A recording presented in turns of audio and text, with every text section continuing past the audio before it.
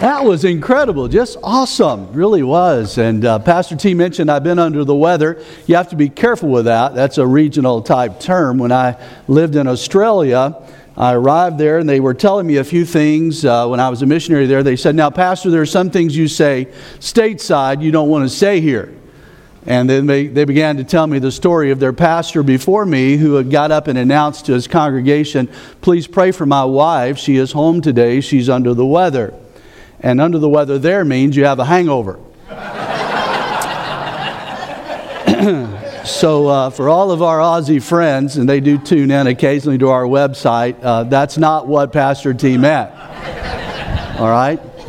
But if you have your Bibles with you, John chapter 18 to begin with, and then we're going to spend a little bit of time reading Colossians 1 verse 20 and then Ephesians 2. If you have your bulletin, inside your bulletin you're going to find a study sheet. It has all of those reference points in there for you.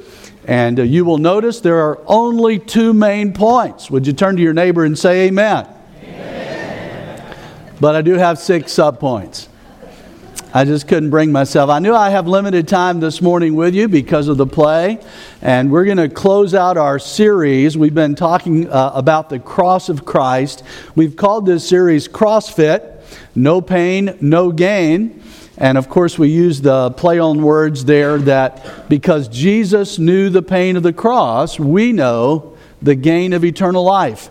And that's what this whole series has been about. This is the 5th lesson of 5, so we're going to close out today with the series. What we've been doing is we've been looking at 5 prepositional phrases in the Bible. That's what the Lord laid on my heart when I started this series. And we've talked about on the cross, in the cross, of the cross. Last week we dealt with by the cross. And so today we're going to conclude with the phrase through the cross. Through the cross. And if you will look with me at John chapter 18, you might be wondering, Pastor, how does this sort of segue from the play to the message of the cross? Well, in reality, Christmas is really not about the babe in the manger. It's about the Christ on the cross. That's really what it's all about. If you were to ask Jesus why he came, why did he become in flesh? Why did the Word become flesh? We have the answer in John chapter 18, verse 37. So I want to begin with you from his testimony. He is before Pilate. Pilate is about to have him crucified or set him free, basically. And of course, we know he was under the pressure of the people and decided instead to give the people what they were asking for, which was Christ crucified. But he asks Jesus a question, and Jesus has a very interesting answer for him. Pilate, the Bible says in verse 37, said to him, "Are you then a king?" And Jesus answered, "You say rightly that I am a king. For this cause I was born, and for this cause I have come into the world, that I should bear witness to the truth. Everyone who is of the truth hears my voice." So Jesus said, "Listen, Pilate, this is the reason that I was born. This is why I came into the world." What's he referring to? The crucifixion. The fact that you are about to turn me over to them and I'm about to be crucified. This is the reason I came. Why did he need to do this? Well, because the Bible tells us that we might be reconciled to God. Let me show you a couple of verses pertaining to that. Colossians chapter 1 and verse number 20. "And by him to reconcile all things to himself by him, whether things on earth or things in heaven, having made peace through the blood of his cross." Now that's an interesting phrase, through the blood of his cross. Now the Bible says that he gave peace. That's going to be sort of the topic of our theme today as we move through this message. But look with me at Ephesians chapter 2. This is a little lengthier passage, so bear with me a moment. I'm going to begin reading in verse 13 and listen carefully to what Paul is saying to the church at Ephesus, to the Christians at Ephesus. He said, "But now in Christ Jesus, you who once were far off, having been brought near by the blood of Christ. For he himself is our peace." There's that word again, peace.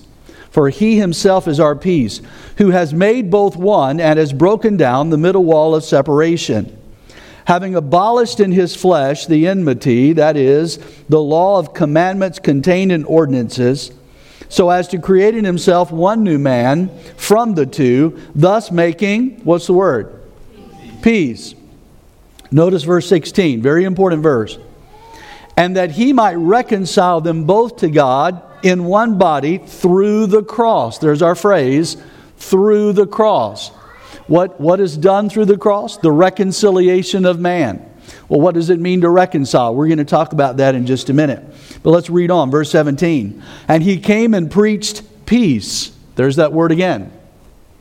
He came and preached peace to you who were afar off, and to those who were near. For through him we both have access by one Spirit to the Father. Now therefore you are no longer strangers and foreigners, but fellow citizens with the saints and members of the household of God. Verse 20, having been built on the foundation of the apostles and prophets, Jesus Christ himself being the chief cornerstone, in whom the whole building being fit together grows into a holy temple in the Lord, in whom you also are being built together for a dwelling place of God in the Spirit. Now, what does all this mean? Well, what the Bible is saying is that through the cross, and particularly through the blood of Jesus Christ shed on the cross, He brought peace. Well, why did we need peace? He brought reconciliation. What does that word reconcile literally mean? Here's what we're going to do. I'm going to give you, and go ahead and write down the two main points in your study sheet. There are two types of peace that are available because of the cross of Christ. The first kind of peace we're going to talk about is the peace that we have or can have with our Maker, with God our Maker. The second kind of peace is the peace we can have with all mankind. Now, you're probably familiar with the text. I'll go ahead and share it with you again, but it's a pretty famous passage during this time of year. Luke chapter 2, verse number 11. For there is born to you this day in the city of David a Savior, who is Christ the Lord. And this will be a sign to you. You will find a babe wrapped in swaddling clothes, lying in a manger. And suddenly there was with the angel a multitude of the heavenly host praising God and saying, Glory to God in the highest, and on earth, here's the word again, peace. On earth, peace, goodwill toward men. Now it's interesting, and some of you that were with us in our series earlier, you may be saying, well, Pastor, didn't you just preach on how Christ causes division? Any of you remember that? 3 of you do? That's good.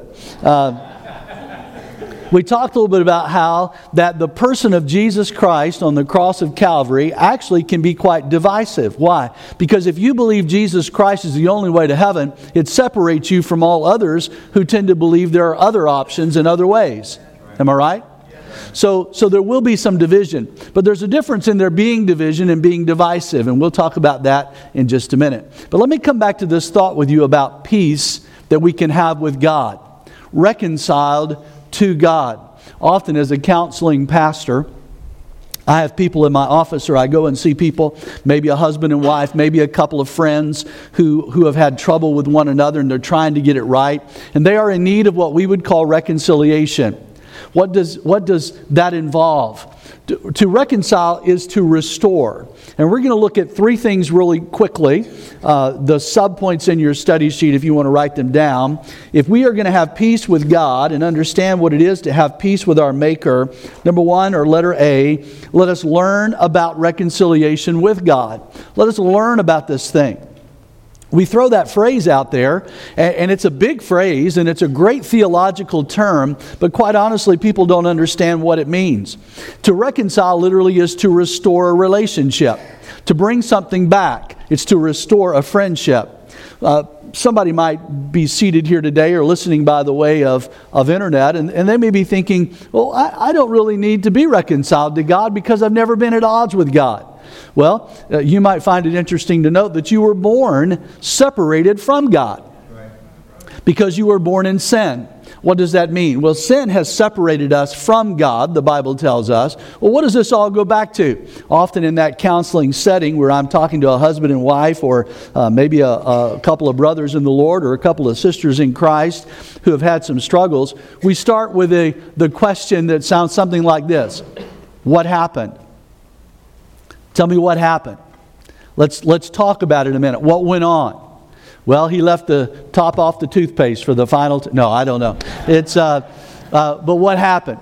If you don't deal with the what happened, you can't move over into the reconciliation. Am I right? If you can't understand why there has been a problem to begin with, you really can't reconcile. And having said that, we go all the way back to the garden whenever God told Adam and Eve what to do, and they didn't do it. They rebelled against God. They ate of the fruit of the tree of the knowledge of good and evil. They were told not to.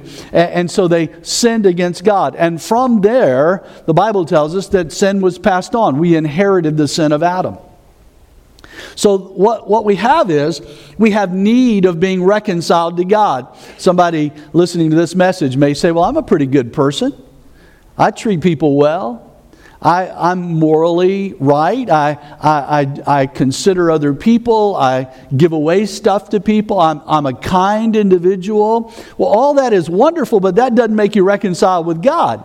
You got to have the blood of Jesus Christ applied to your sin, and then that washes away the sin. So without the cross of Christ, you could never be reconciled to God, nor could anyone else. And that's important that we comprehend.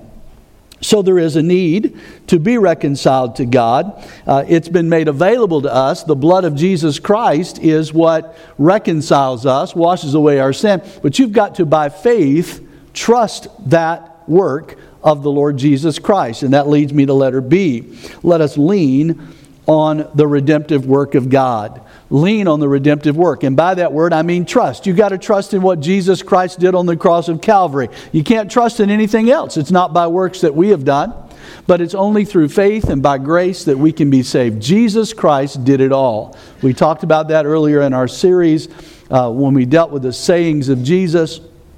One of those sayings, quite famous, is, "It is finished." It is finished. Remember that?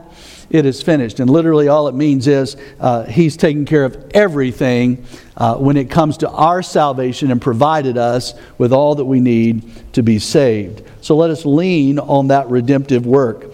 Romans chapter 5, beginning in verse 1, reads this way: "Therefore, having been justified by faith, we have peace with God." Did you catch that? We have peace with God through our Lord Jesus Christ, through whom also we have access by faith into this grace in which we stand. Now let me pause a moment. The verse goes on and it says, "and rejoice in hope of the glory of God." But look at what it says. By faith we have access to this. Having access to something doesn't mean that you've taken advantage of entering in.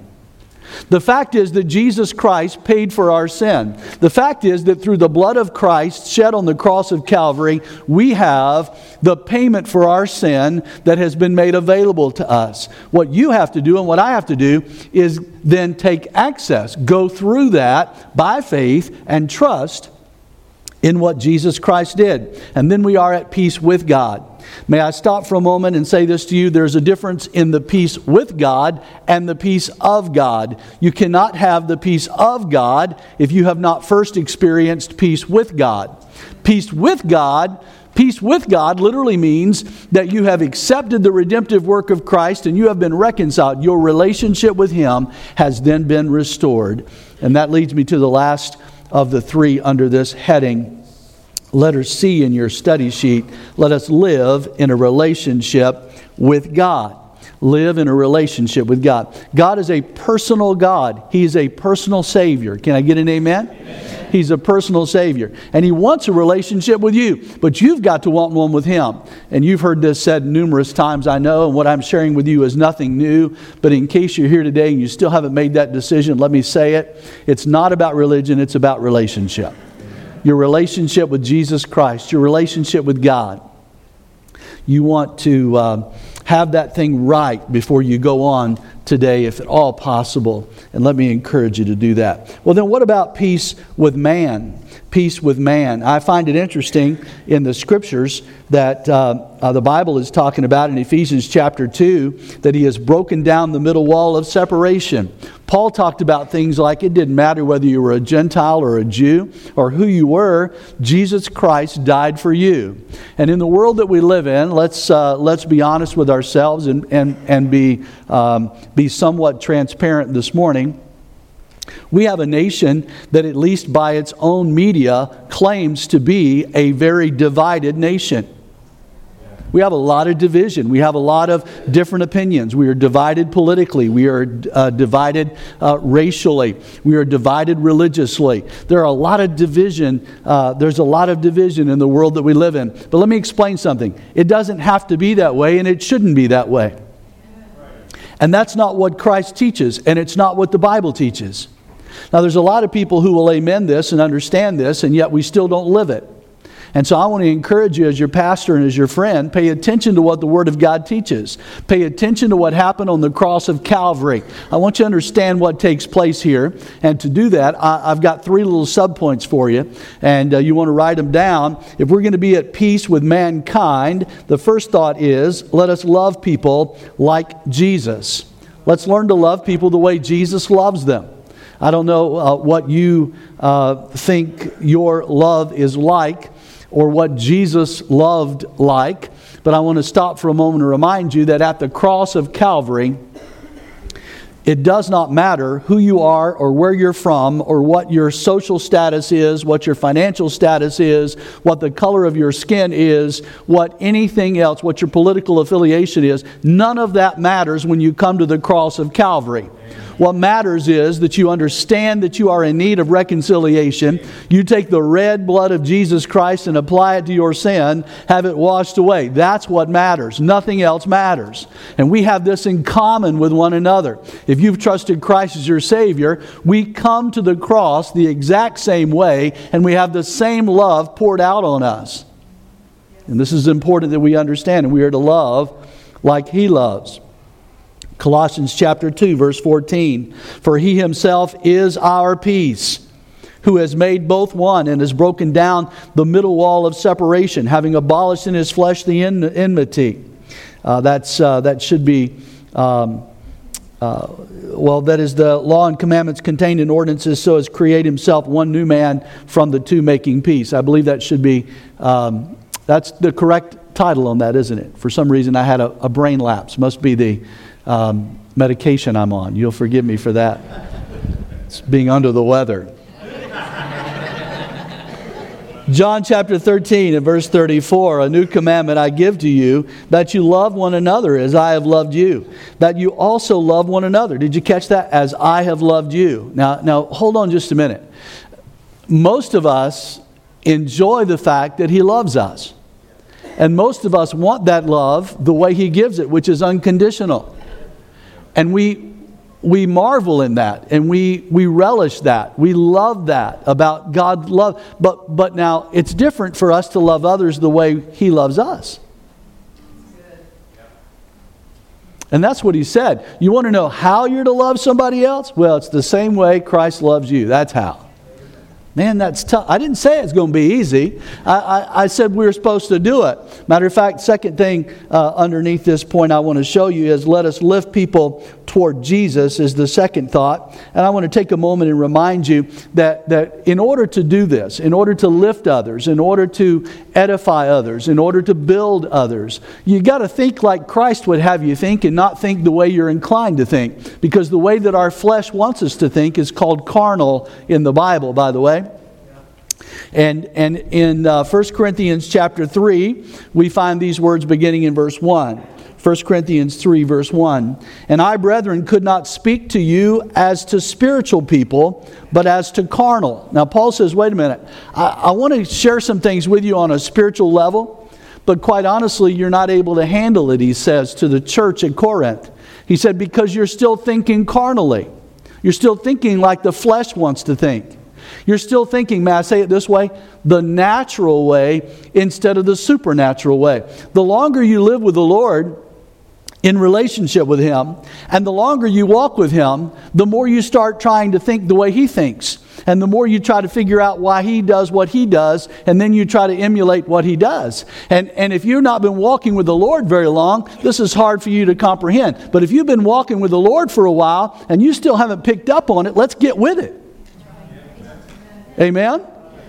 Let's quit wasting time and start paying attention. First thing He said to us was, I want you to love like I love. Okay?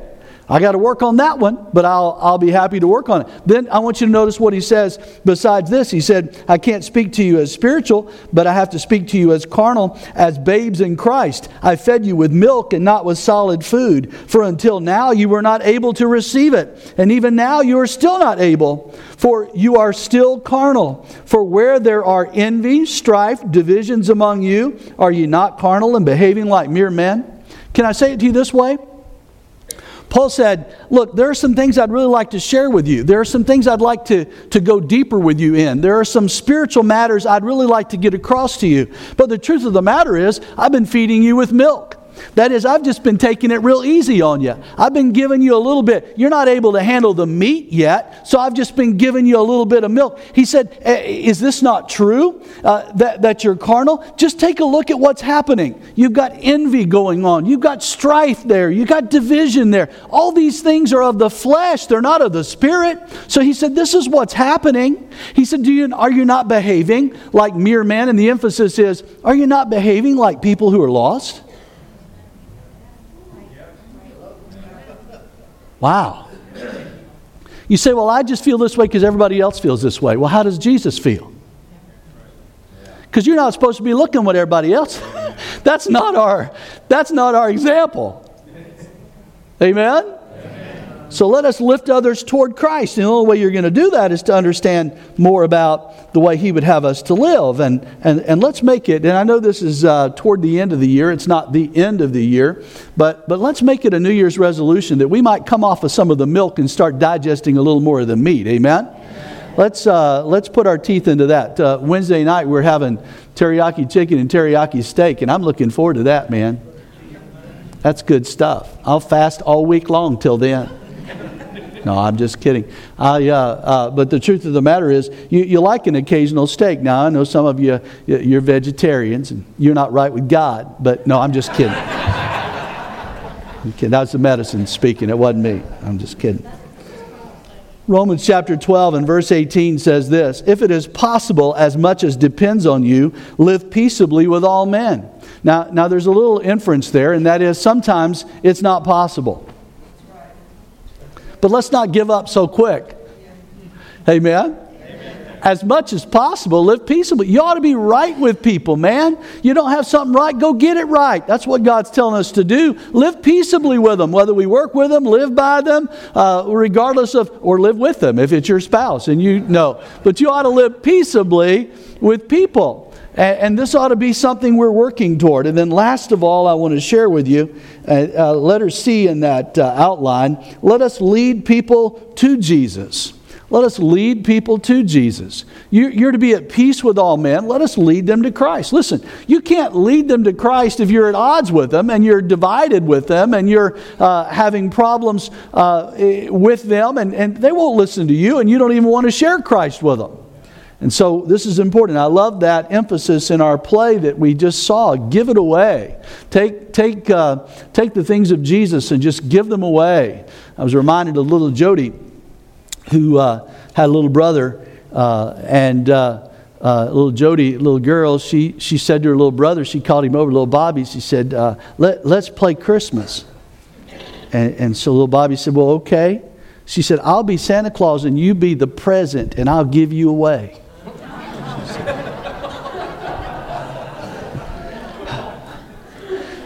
That's not what I'm talking about. But I'm talking about giving Jesus away. And the Bible tells us things like Matthew 5:16, let your light so shine before men that they may see your good works and glorify your Father in heaven. Listen, the way that you're living in the culture you live in has a lot to do with how your message is going to be perceived.